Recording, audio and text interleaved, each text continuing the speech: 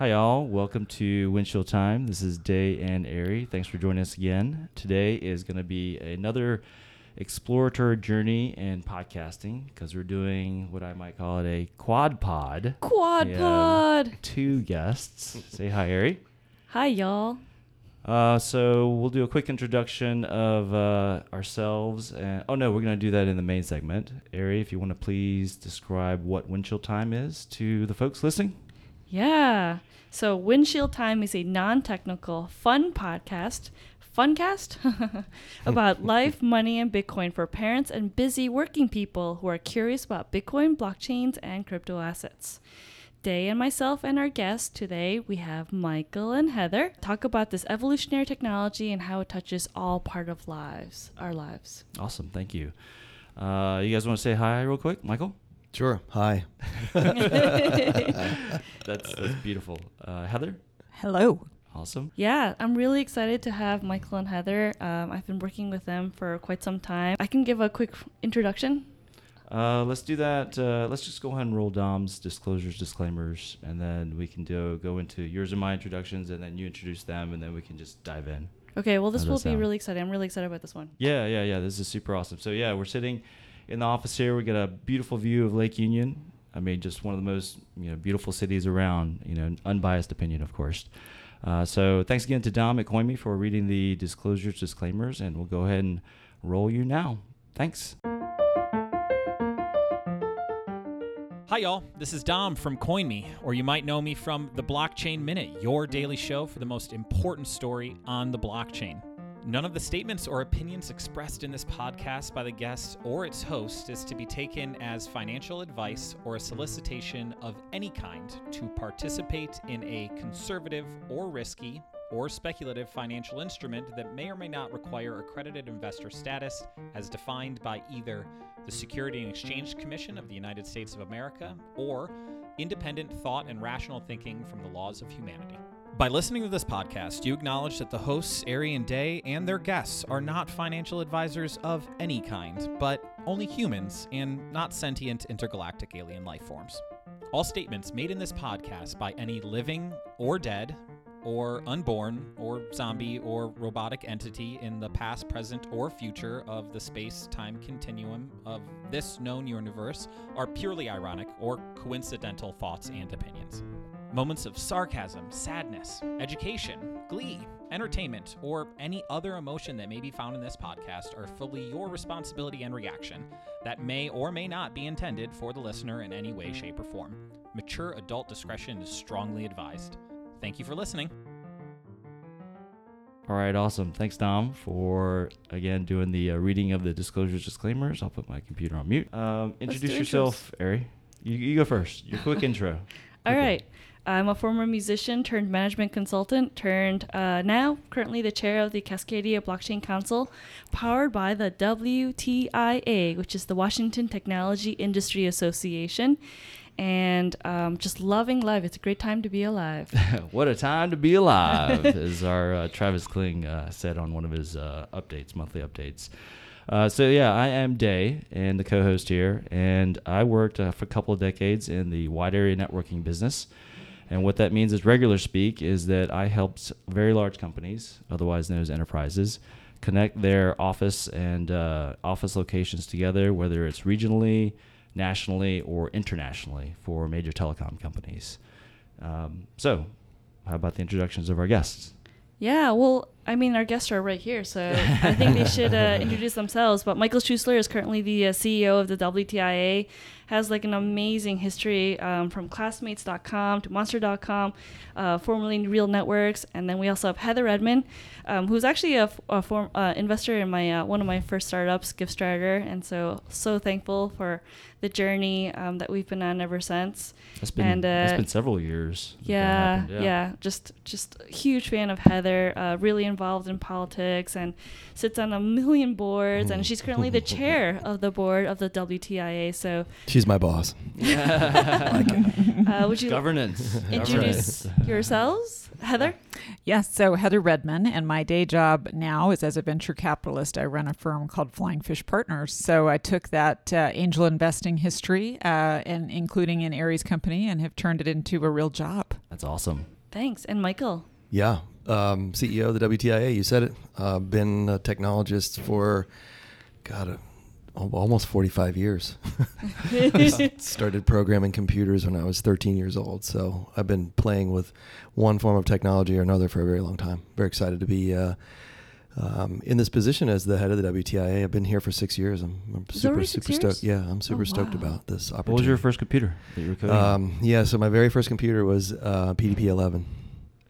There was a bang on the wall. What was that? PDP-11. It's a long time ago. It's an old computer. Yeah. Okay. And then after that, Digital Equipment Corporation, and then which was a mini computer, and then lots of other stuff. I started on paper tape and then punch cards. Paper tape. Yeah, I got really advanced and got my first floppy disk, which was about the size of a record. Oh yeah! Wow. Wow. In fact, in order to boot the computer, you had to put the binary 16-bit switches. You had to load the accumulator. Holy cow. Literally like assembly language by hand. Those were the good old days. I would not have guessed you go that far back. Yeah. Very You're youthful. Old guy. very active on the paddleboard. It's all the exercise and outdoors time, right? 0 body fat, I think. Seriously. Not quite. So usually we start the show off with a little Bitcoin math. We call it Satoshi math. And so checked out the price of Bitcoin. It's off Blockfolio, and it's currently at $10,548. Nice. It's holding. It's good. And then if you do the Satoshi math, which is 1 representing $1, divided by 8 decimal points, taking the $10,548, making it into a decimal point. So it's 0.00010548, and you get $9,480. Oh, 480 Satoshis. Yeah, Satoshis, Yeah, exactly. yeah. So $10,000 of Bitcoin, you get 10,000 Satoshis. It's very metric-y like that. Yeah. Right. Yeah.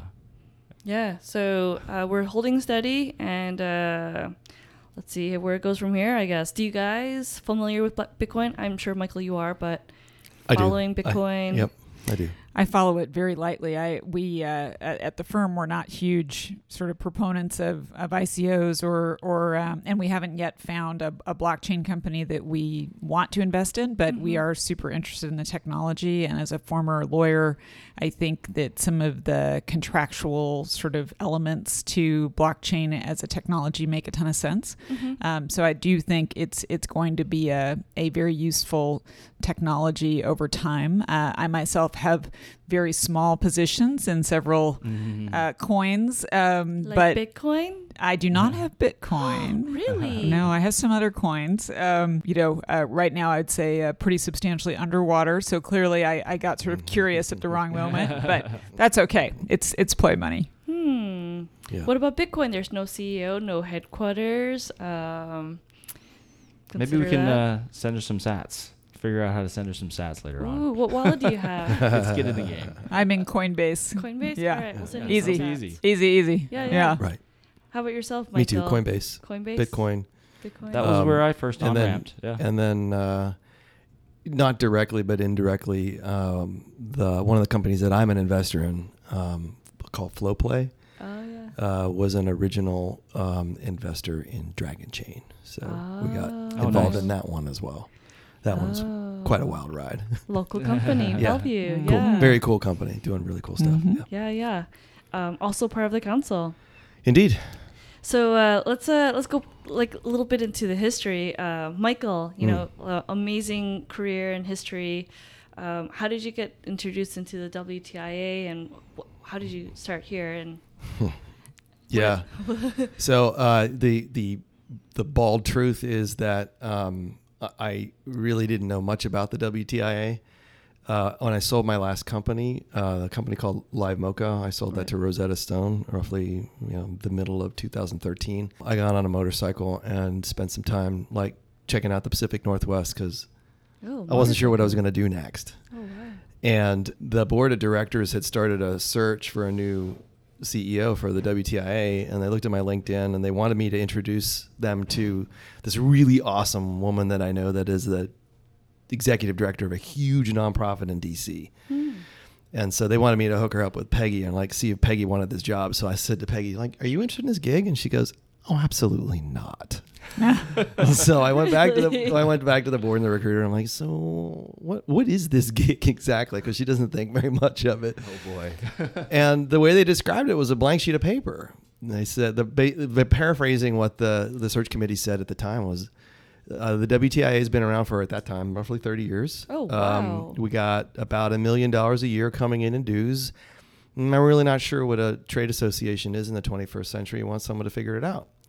And I said, well, why are you looking for someone with like huge global nonprofit experience? Why aren't you looking for a turnaround person? And they're like, okay, yeah. And I said, well, just out of curiosity, would I be qualified for this job? And they asked me, well, have you served on a nonprofit before? No. Have you served on a nonprofit board? No. You know anything about public policy? No. Like, so you're just not super qualified. And I was like, why does that have anything to do with the project, which is turning this thing around? So I said, well, if you guys change your mind, I'd be curious to explore that because that's my thing. I like that. That's like a startup or a turnaround. That would be fun for me. So I don't know, maybe a month later, I got a call back from the recruiter saying they'd like to interview you. I'm like, okay.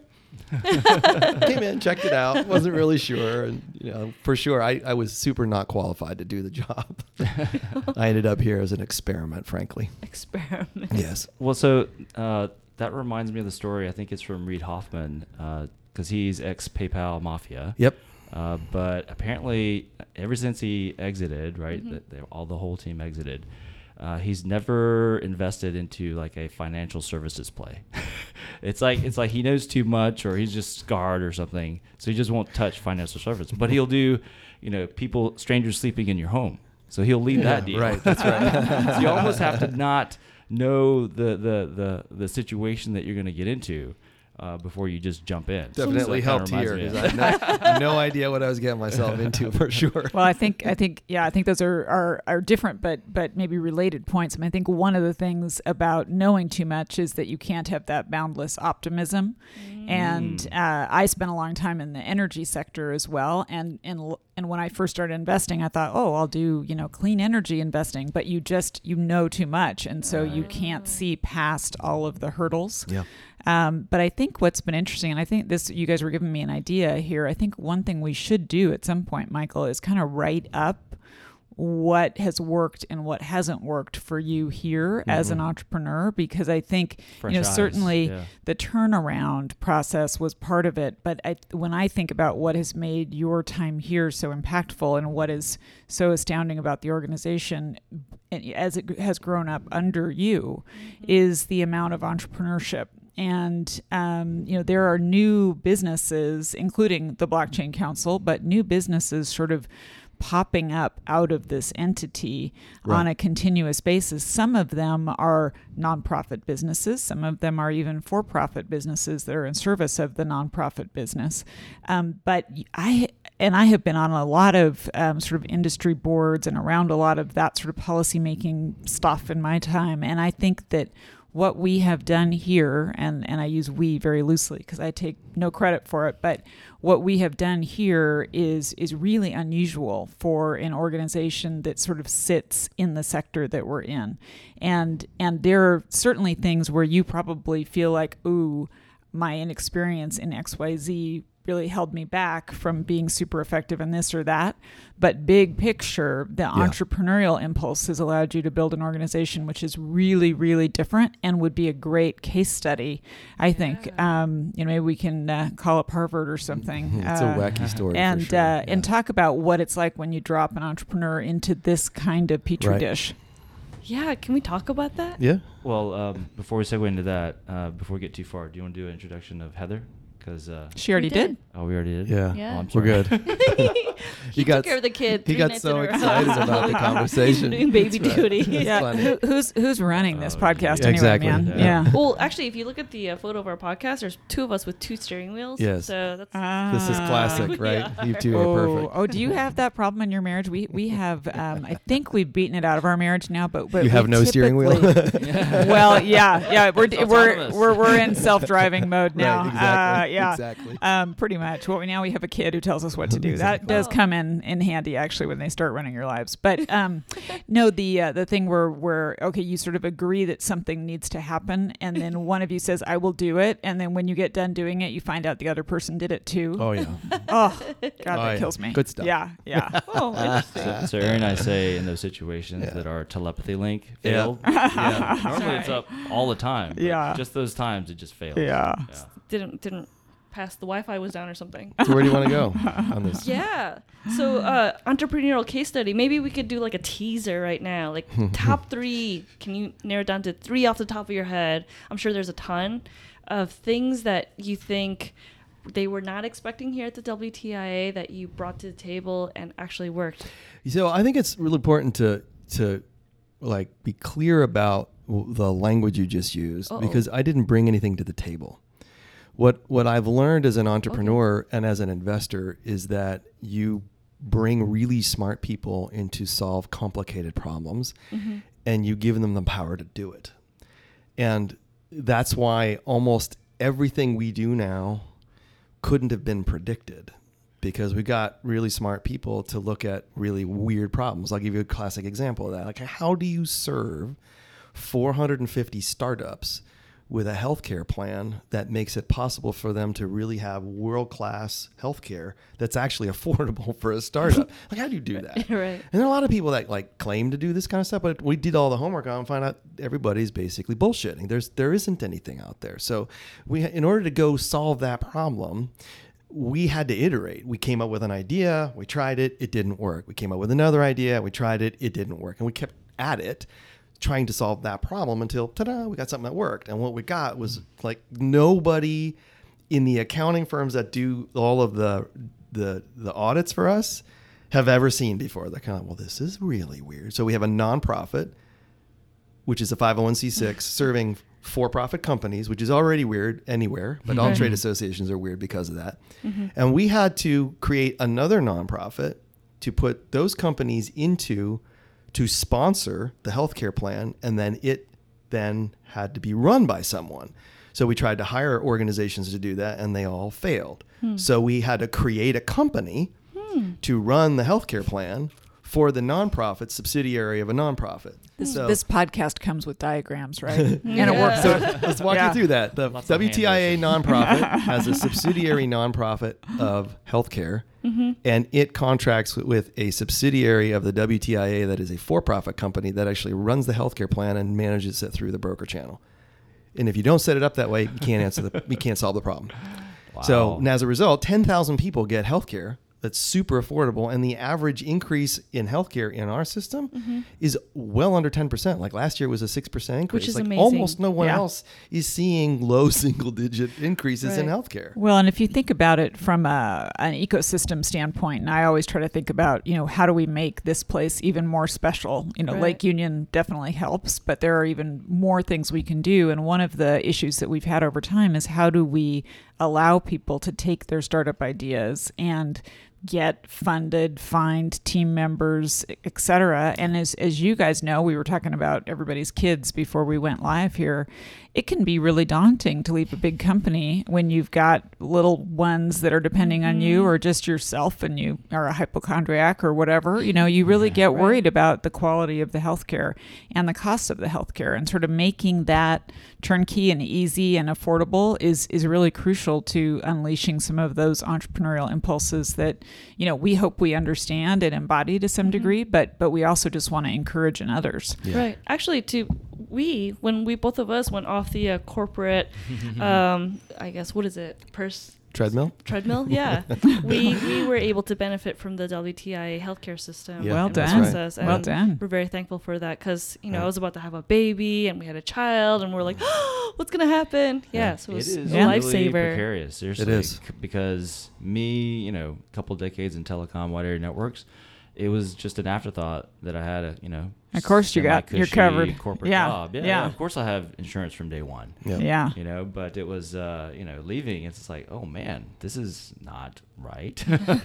Actually, this is a good example, sort of finish the thought on this whole healthcare thing, is one of the reasons why the WTIA gets involved in public policy is because the rules for healthcare, the way it's set up in the state, Mm-hmm. we are allowed to serve companies between 2 and 50 employees with this program, Yeah, it's amazing. which is nuts. Think about this. There's 15,000 people who are independent contractors that are self-described and pay taxes to the Washington State Department of Revenue as tech companies, Mm-hmm. one-person LLCs.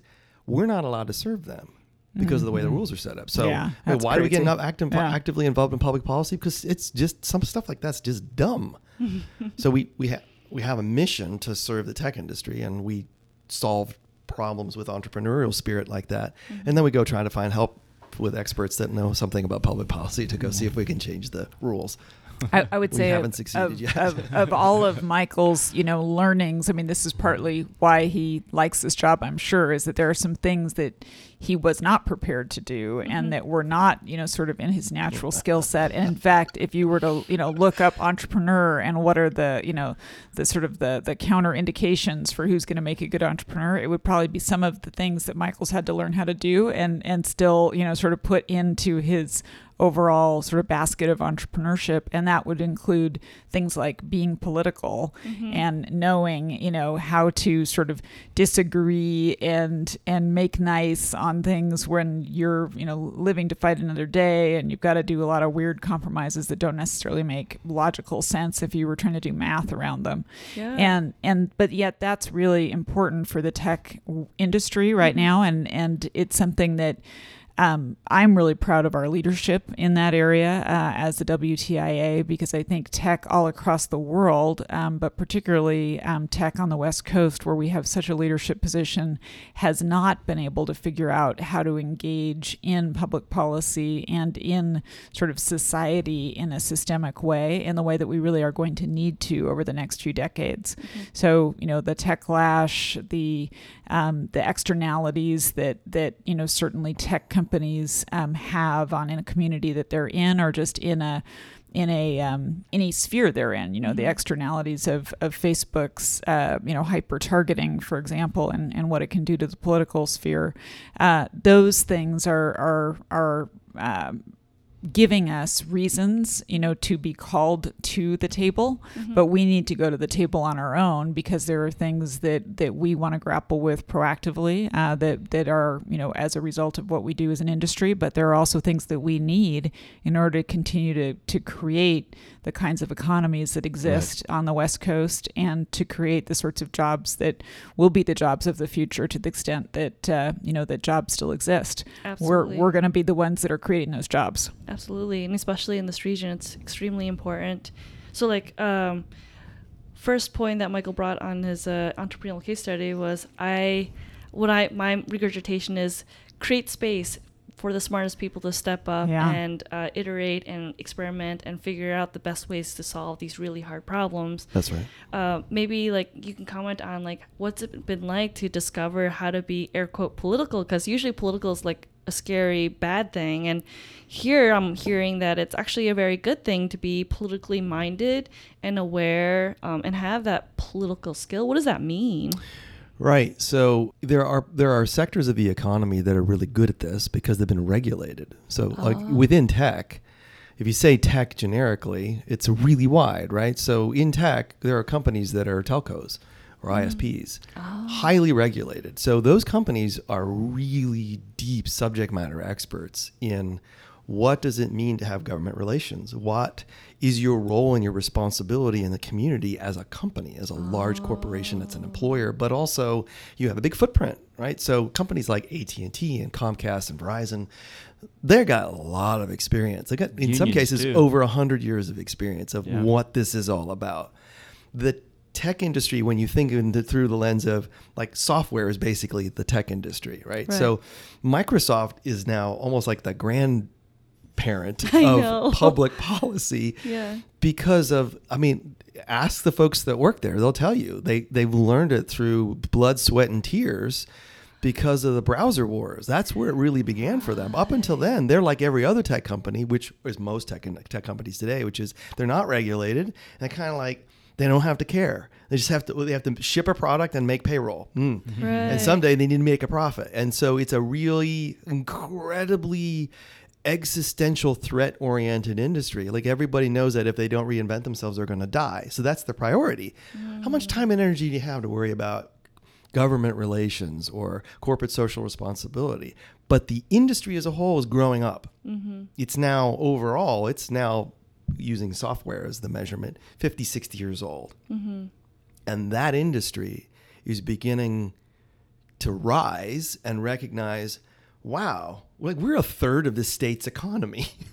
We're like 100%, well, not that's an exaggeration, but we're like almost all of the growth of this state's economy. Wow. Right. And while we are on the one hand having an impact on jobs in terms of people having less old jobs, we are creating jobs 10 times faster than schools are producing people. So we have in order for us to continue to grow as an industry, we have both a right but more a responsibility to become active stewards of the community in which we operate. So there's like this wake up happening. I mean, when I first took this job, nobody wanted to talk about public policy except Microsoft. They were good. Right? Almost nobody else even wanted to like pick up the phone and talk about it. Well, now we've got like 25 companies who are actively engaged on a regular basis about, okay, what's going on? How do we work together? How do we do this? And that's like back to Heather's point is we have an incredible opportunity as an industry to become proactive, really good partners with the societies in which we operate. We don't stand alone. Well, and I think it's an opportunity for us to lead from this state. I mean, I think what we're role modeling and partly, you know, I do give credit to Microsoft. I mean, I think Brad Smith has kind of become the you know, de facto UN ambassador for the, you know, the worldwide tech industry. He is doing some of the thinking, and he acknowledges that it's partly because he has the luxury of some business models at Microsoft that are not as challenging as business models at Google or Facebook. And same thing for Apple. I mean, they've got the advantage of a business model that doesn't run into as many of the issues as Facebook and Google's. But we do have a heritage here, I think, of being more thoughtful and building companies that are not sort of flashes in the pan, but are providing some really valuable services and goods, you know, for the long haul and for the world. And so if we can also innovate and pioneer in how the tech industry works with the communities that it's part of, I think that'll be a really good thing for us to have done as well. And we'll put the companies that grow up inside of our ecosystem at a competitive advantage over time, because they're not going to make some of the rookie mistakes that companies that are still living in, you know, sort of denial about tech's sort of place in the world might tend to fall into. Yeah. And that's actually exactly why we ended up creating the first nationally registered tech apprenticeship. Right. Actually, talk It's a about that. huge problem-solving issue. Everything that Heather just described actually rotates around the fundamental issue that we have as an industry, is that we create jobs super fast and there's nobody to do those jobs. And we had a thesis that said, well, you shouldn't only be looking at people who are recent grads as the potential worker. Yes. Yep. There are literally millions of people in the country, we think, who could do the job if only they were given the path and the training to do it, which sounded like a radical thesis when we first came up with it. And the only way to make that thing work is to create a consortium of companies who will work together and a consortium of training partners who work together. So it requires this political skill that Heather was pointing out that I've had to learn. And frankly, my entire executive team has had to learn. It's like, how do you get those people to collaborate? How do you get these people to work together, put their guns down and actually talk and not shoot each other? And how do you jointly collaboratively solve a problem like that? And the answer now becomes, you know, that's a great example, is as a result of that collaboration, some experiments have taken place, and over the last 4 years, we figured out a model that actually works. We can take people who were Uber drivers or forklift drivers or moving just boxes for a living, and they're software developers at Microsoft or Amazon or Avo or F5. I mean, we got phenomenal outcomes only because you can get the right people in the room to solve problems. So we've taken this entrepreneurial mindset not just inside our company to incubate ideas, but we're expanding it out to bring the right people into a room to solve complicated problems together, and we're giving them the space, as you put it, to try to succeed. And I think the thing that's really the big surprise to me is that we live in a world ruled by fear of failure. And all we really have to do, there's not a lot of work on our part strategically. All we have to do is create enough space for people to get excited about failing. Because by getting it wrong, we know what not to do again. Right. And that's good.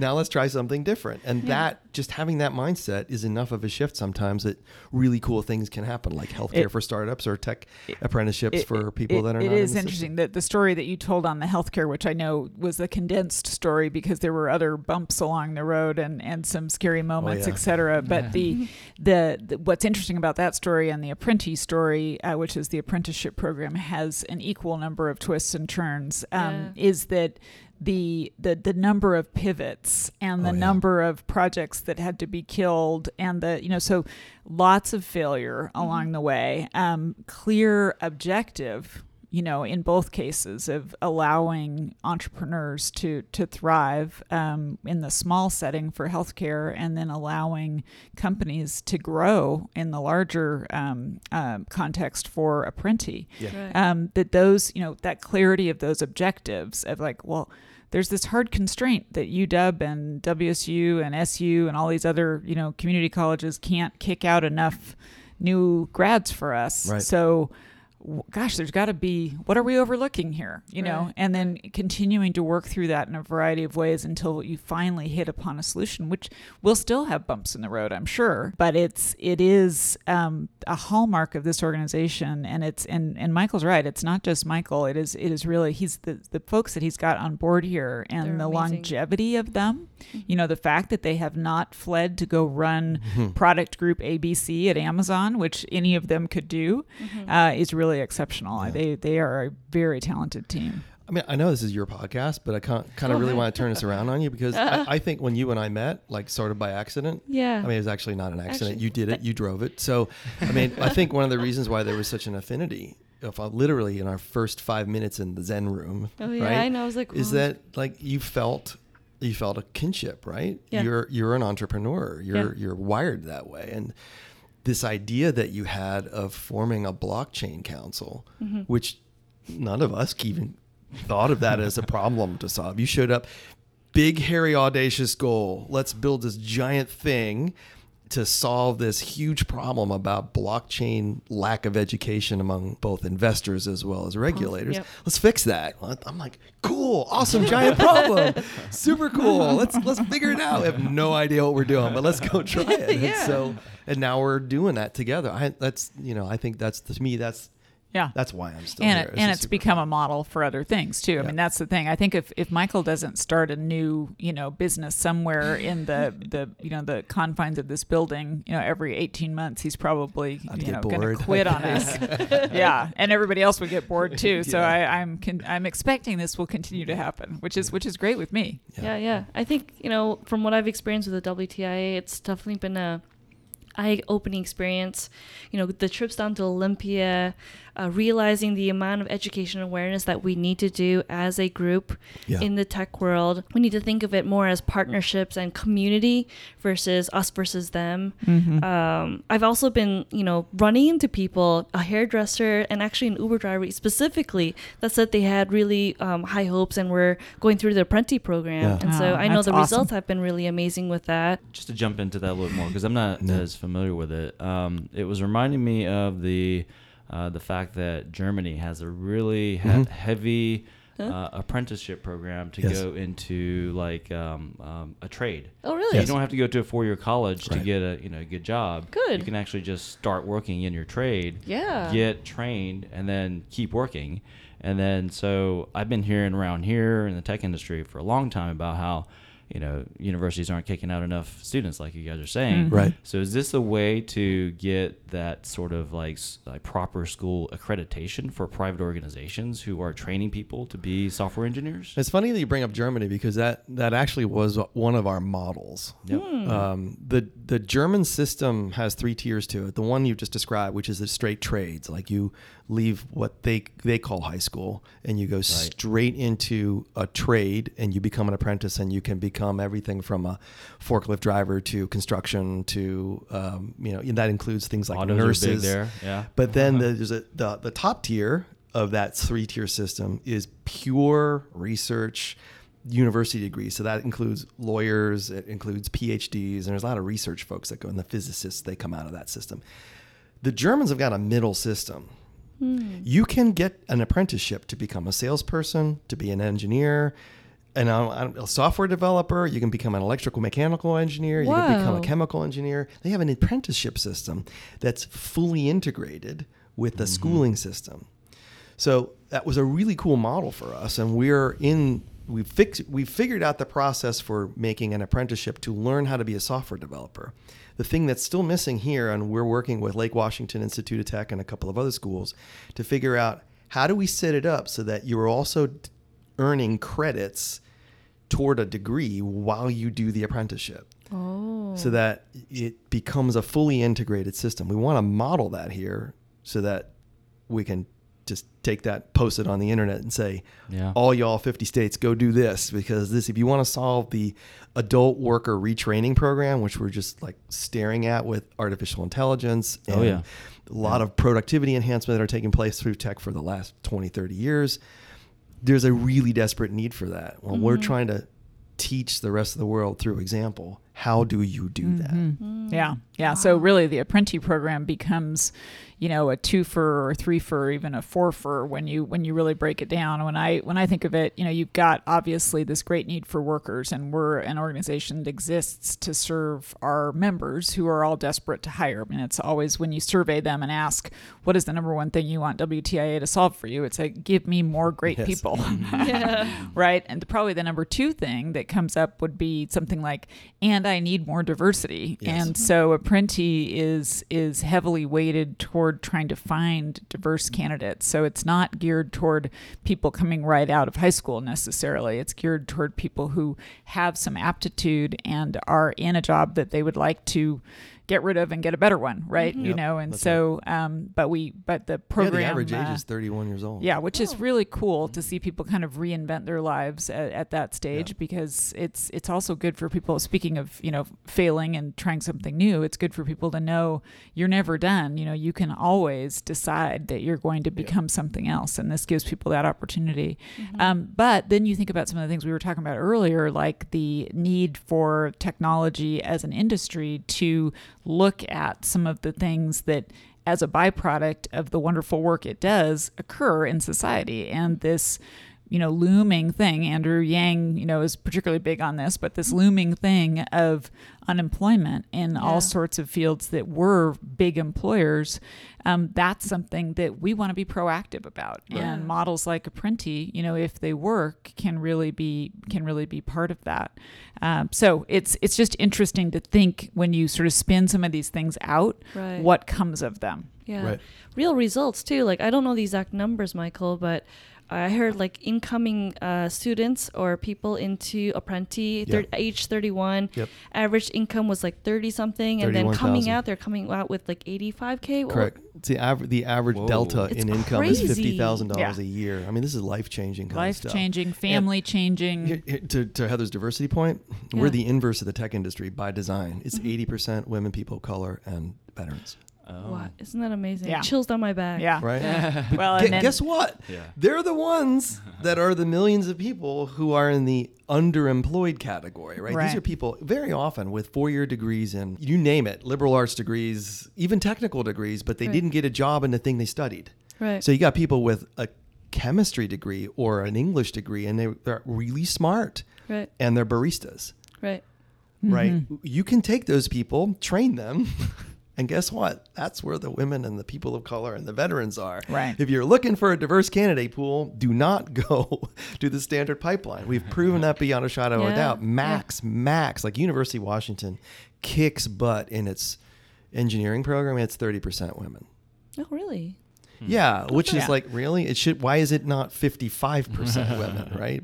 Yeah, I mean, they work really hard, and as Michael says, they're way above average. My 4-fer on Apprenti that I'll just mention, because I think it is another critical need of the tech industry, is that it's hard sometimes when you've sort of grown up in privilege and you are so desired by your employer to really feel the magic of the job that you get to do. And I get to go to work every day and be a venture capitalist, and I can be whiny sometimes. It's really good. I have never heard you whine. Oh, really? Oh, man. Yeah, come. Yeah, just ask Alexa what I'm doing when no one's listening except for Alexa.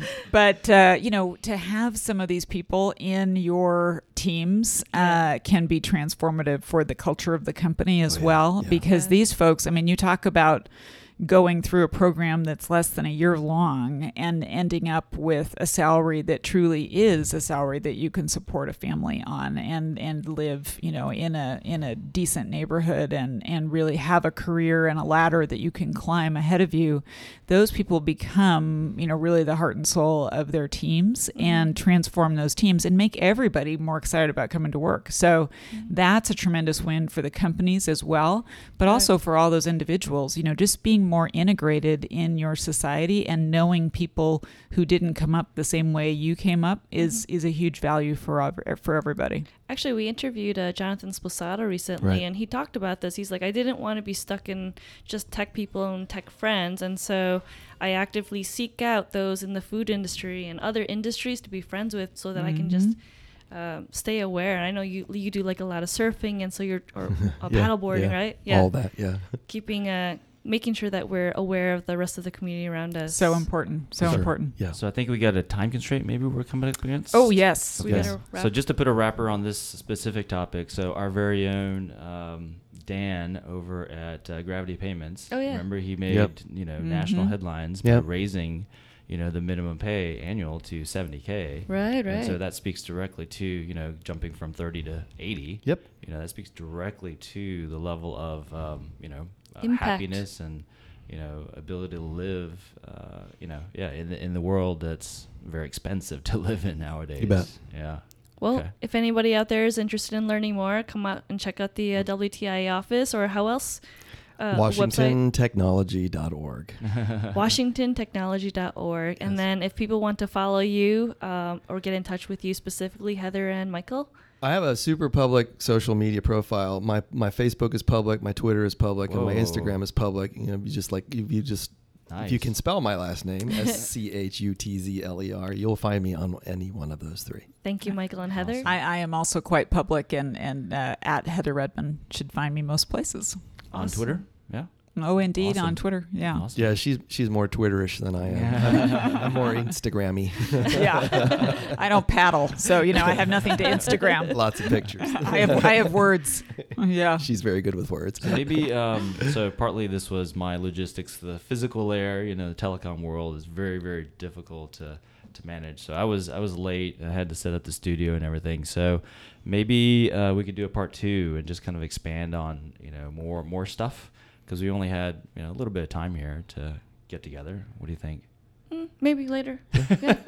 Yeah, this was great. Thanks a lot for doing this. No, we certainly covered a lot of interesting things that WTIA does, and I think gave you a picture for how the organization has evolved. So do a part 2. More evolution to come.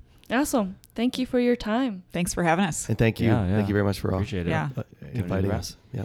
Yeah. Thank you for listening. We appreciate ratings, reviews, and comments. And together we rise. All right. Be nice to each other out there, y'all. Thanks. Bye. Hey y'all, this is Tatiana from New York City. None of the statements or opinions expressed in this podcast by the guests or its host is to be taken as financial or legal or psychological or dietary advice or a solicitation of any kind to participate in a conservative or a risky or speculative financial instrument that may or may not require accredited investor status as defined by either the Securities and Exchange Commission or the Commodities Future Trading Commissions of the United States of America, or independent thought and rational thinking from the laws of humanity. By listening, you acknowledge that the hosts, Arian Day, and their guests are not financial advisors or legal scholars or psychologists or dietitians of any kind, but only humans and not sentient intergalactic alien life forms. There shall be no reliance by the listeners to the representations made in this podcast as being factual, fiduciary, or any other big vocabulary word that you can think of. All statements made in this podcast by any living or dead or unborn or zombie or a robotic entity in the past, present, or future of the space-time continuum of the known universe are purely ironic or coincidental thoughts and opinions. Moments of sarcasm, sadness, education, glee, entertainment, or any other emotion found in this podcast are your full responsibility and reaction that may or may not be intended for the listener in any way, shape, or form. This podcast contains adult information. Discretion is strongly advised. Thank you for listening.